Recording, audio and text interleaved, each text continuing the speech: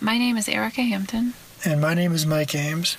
You are listening to audio recording 007 from the Bureau of Creative Works. A short film experiment premiering an audience-funded original short film by a new independent filmmaker each month. This podcast will document in real time the cultural and conversational shift around short films and the people behind them. So last we left off was with our podcast about our first Bureau short film to premiere, That Party That One Night. Now we're really excited to share with you Sleep Tight by Ani Simon Kennedy and Kaylin Yatsko, collectively known as Bicephaly Pictures.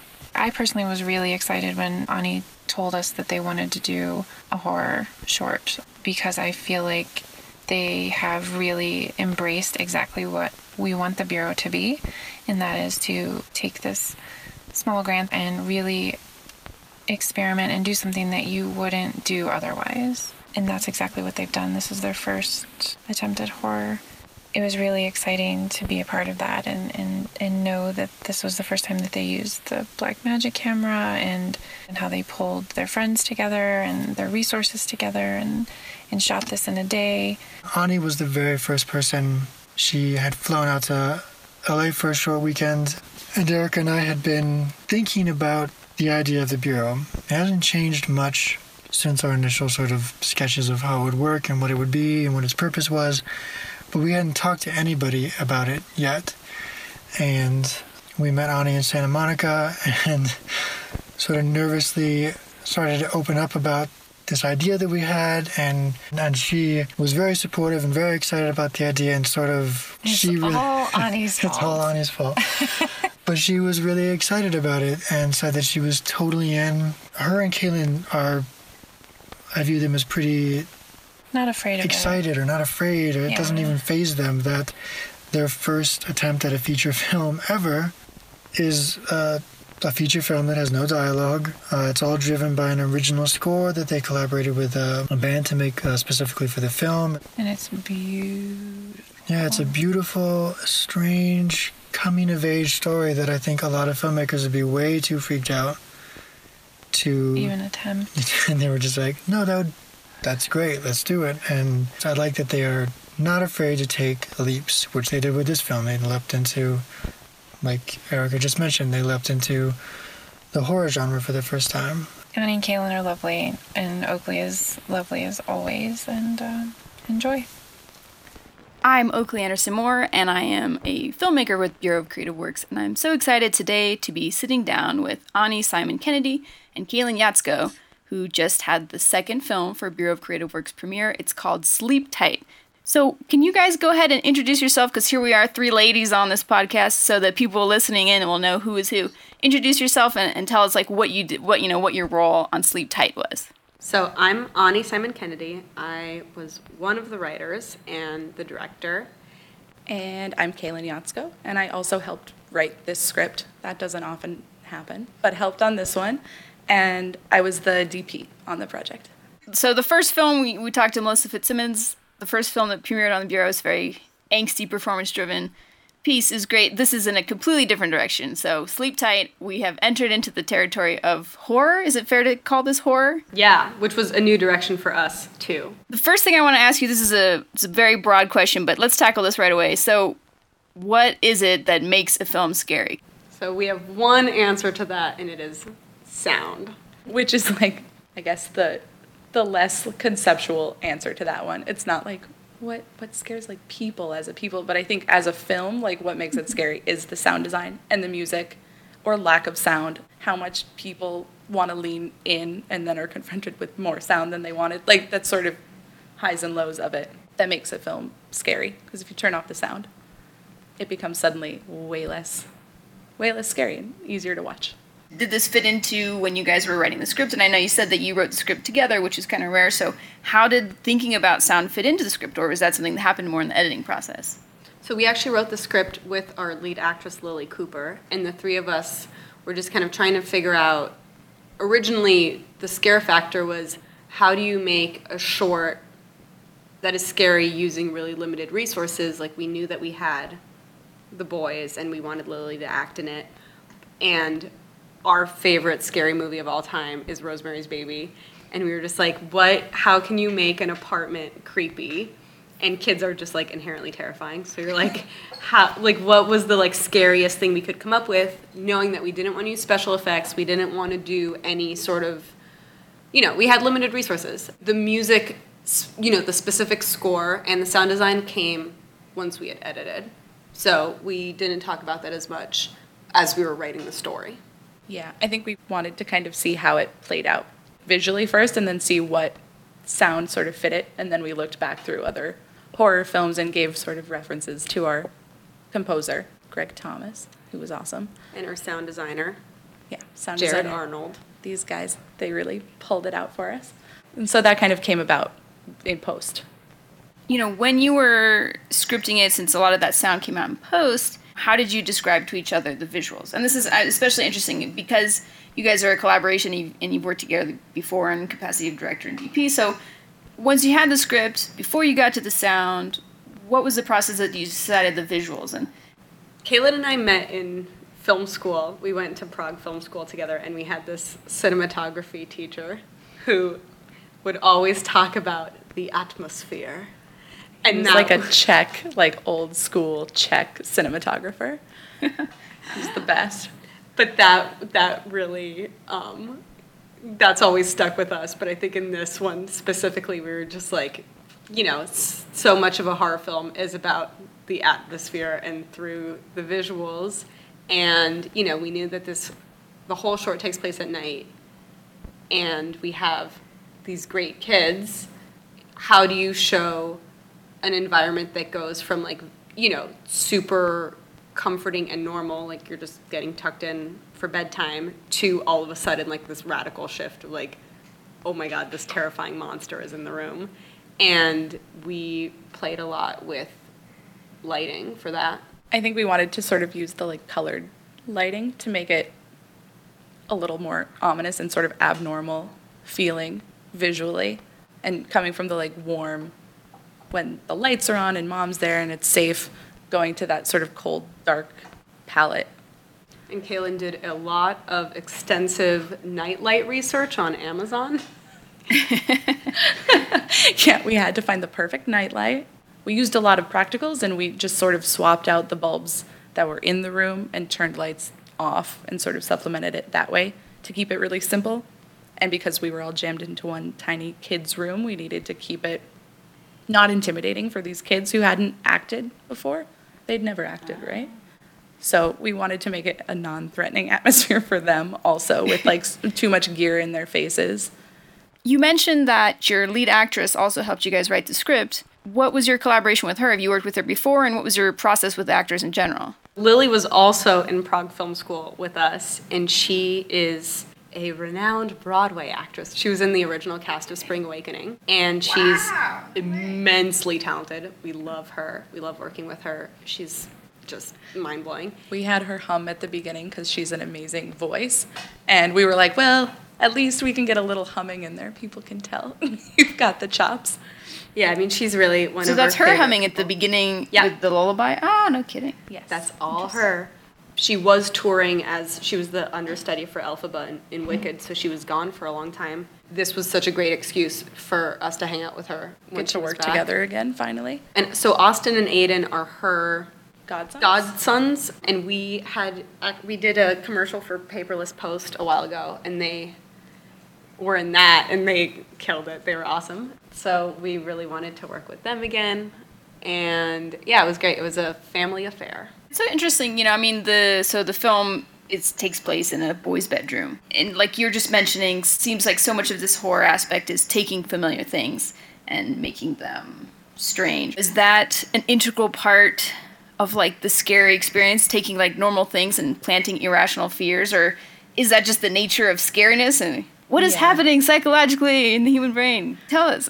I mean, I feel like that's like the classic horror concept is the uncanny, like that thing that's like very familiar, but then off just enough that your brain kind of just like fires in a weird way, and it like sends this sort of creepy feeling down your spine. And I feel like that could have been any kid's bedroom.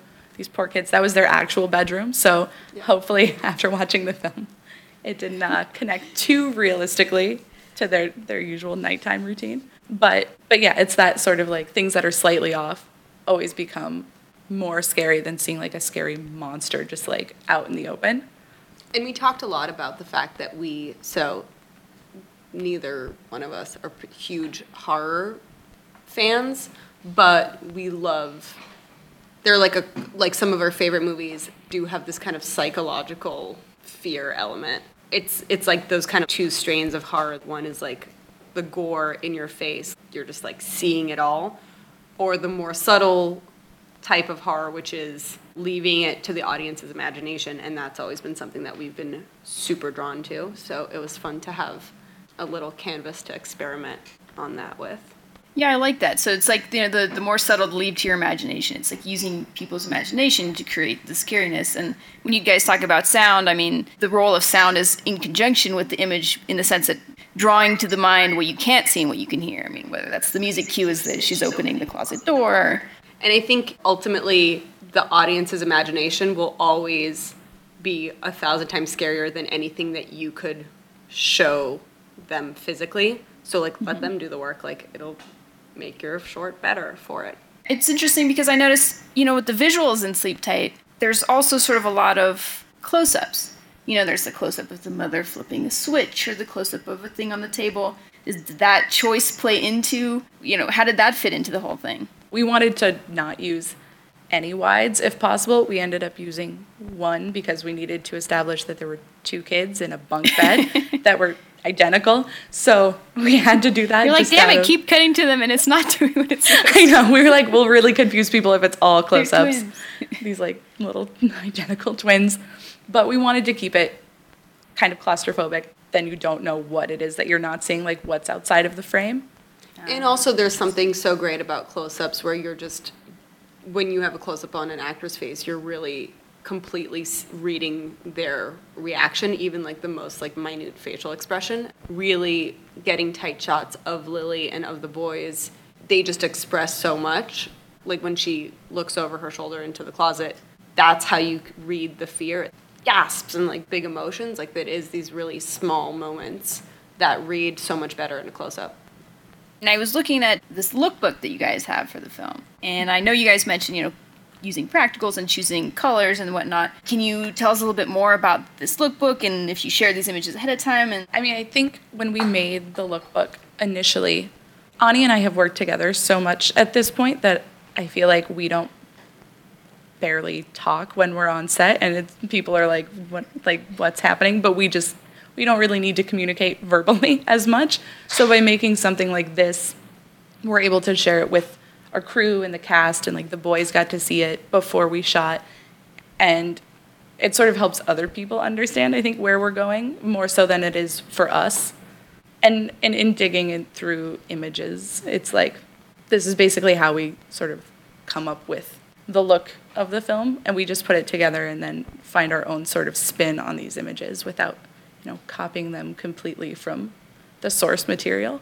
Yeah, I think a lot of the times when people read a script, they're imagining in their head what it's going to look like, and having a lookbook just gets everybody on the same page in a really direct way. Yeah, especially with horror films. I feel like, people can imagine so many different things when it comes to horror that, if you look at our lookbook, the images themselves of the bedroom aren't scary or threatening looking. It's more just like a natural bedroom environment and using sort of like angles and sort of the framing of them that makes them sort of feel off in a certain way. And that's kind of the look that we wanted to go for. when you talk about you work together so much that you don't even hardly need to, that you don't talk to them that much, that's really interesting. And I know you guys worked together on a feature before this, and that was your first feature. Is that sort of what bonded your communication? And then what was it like moving from feature back to something short? And this is very short, 3 minutes or so. How does it compare working on something that's short? I mean, we started working together in film school. Ani was actually there as a cinematography student. And so somehow we ended up as like a team. She would DP and I would AC, or vice versa. And so we got used to working with each other with a camera. And then Ani made the leap to directing. I came out of the closet. Which was a great shift because it meant we could actually work together in like a more logical way rather than two DPs trying to work together a lot. I mean, and that was 6 years ago. And then the feature we shot a year and a half after we left film school. Yeah, so we were in film school together for a year in Prague, and then we moved to New York, where I'd been working in film before that, and we started our production company, Bicephaly Pictures, which is, bicephaly is the medical term for two-headed, so that's really where it all started. Oh, I see. And then we were doing a lot of music videos, a lot of commercials, branded content, and then a year and a half into that, we made our first feature, Days of Grey, which we shot in Iceland, which was another kind of like, I wrote and directed it, and Kaylin shot it, and we both produced it, and it was very much like our first child. And then we've since gone back to our bread and butter, which is at this point a lot of branded content and web series, and kind of like day to day is commercials. And then we've been working on this next feature, and so shorts. I mean, the Bureau's short in particular, and then we're also in post on another short through a grant that we got with Fandor. And there's something really nice about flexing your narrative muscles. 90% of the shorts that we do are for a brand or for a company, and the messaging is always kind of this underlying, like, to promote a product. And there's something so great about making a narrative short where you're really just trying to tell a story for the sake of the story, and there's no other incentive beyond that. And so getting the grant from the Bureau was a really great way for us to get back into that narrative mindset without doing another feature quite yet. So it's good. Yeah. And so, I mean, the short form as a form in film is what we do more than features even. Keeping things very brief is what we do day to day. Yeah, I mean, brevity, it fits Sleep Tight really well, and possibly brevity is conducive to exactly what we've been talking about in this whole thing. If you're trying to conjure the imagination, it doesn't have to be in horror, but in horror especially, so maybe brevity plays into this particular film really well. Yeah, there's not a lot to sort of convey leading up to this. Like, it's all familiar territory. It's kids going to bed. They're scared of the dark. Like, everybody kind of gets it pretty quickly. And so we're able to accomplish a lot in a short amount of time. And it's hard to make a short. I think, the best shorts have that kind of final twist at the end, and it makes it so much harder. It's like, telling a really good joke, Mm-hmm. Like, you just really, the punchline is everything. And so it's a fun exercise, and it definitely felt like a balancing act, both writing it and making it in the edit. Yeah, was there did you set to yourselves like a time limit? You were like, it's got to be this long or this short. How did that change over the course of the edit? The script itself was like a page and a third. It was very short.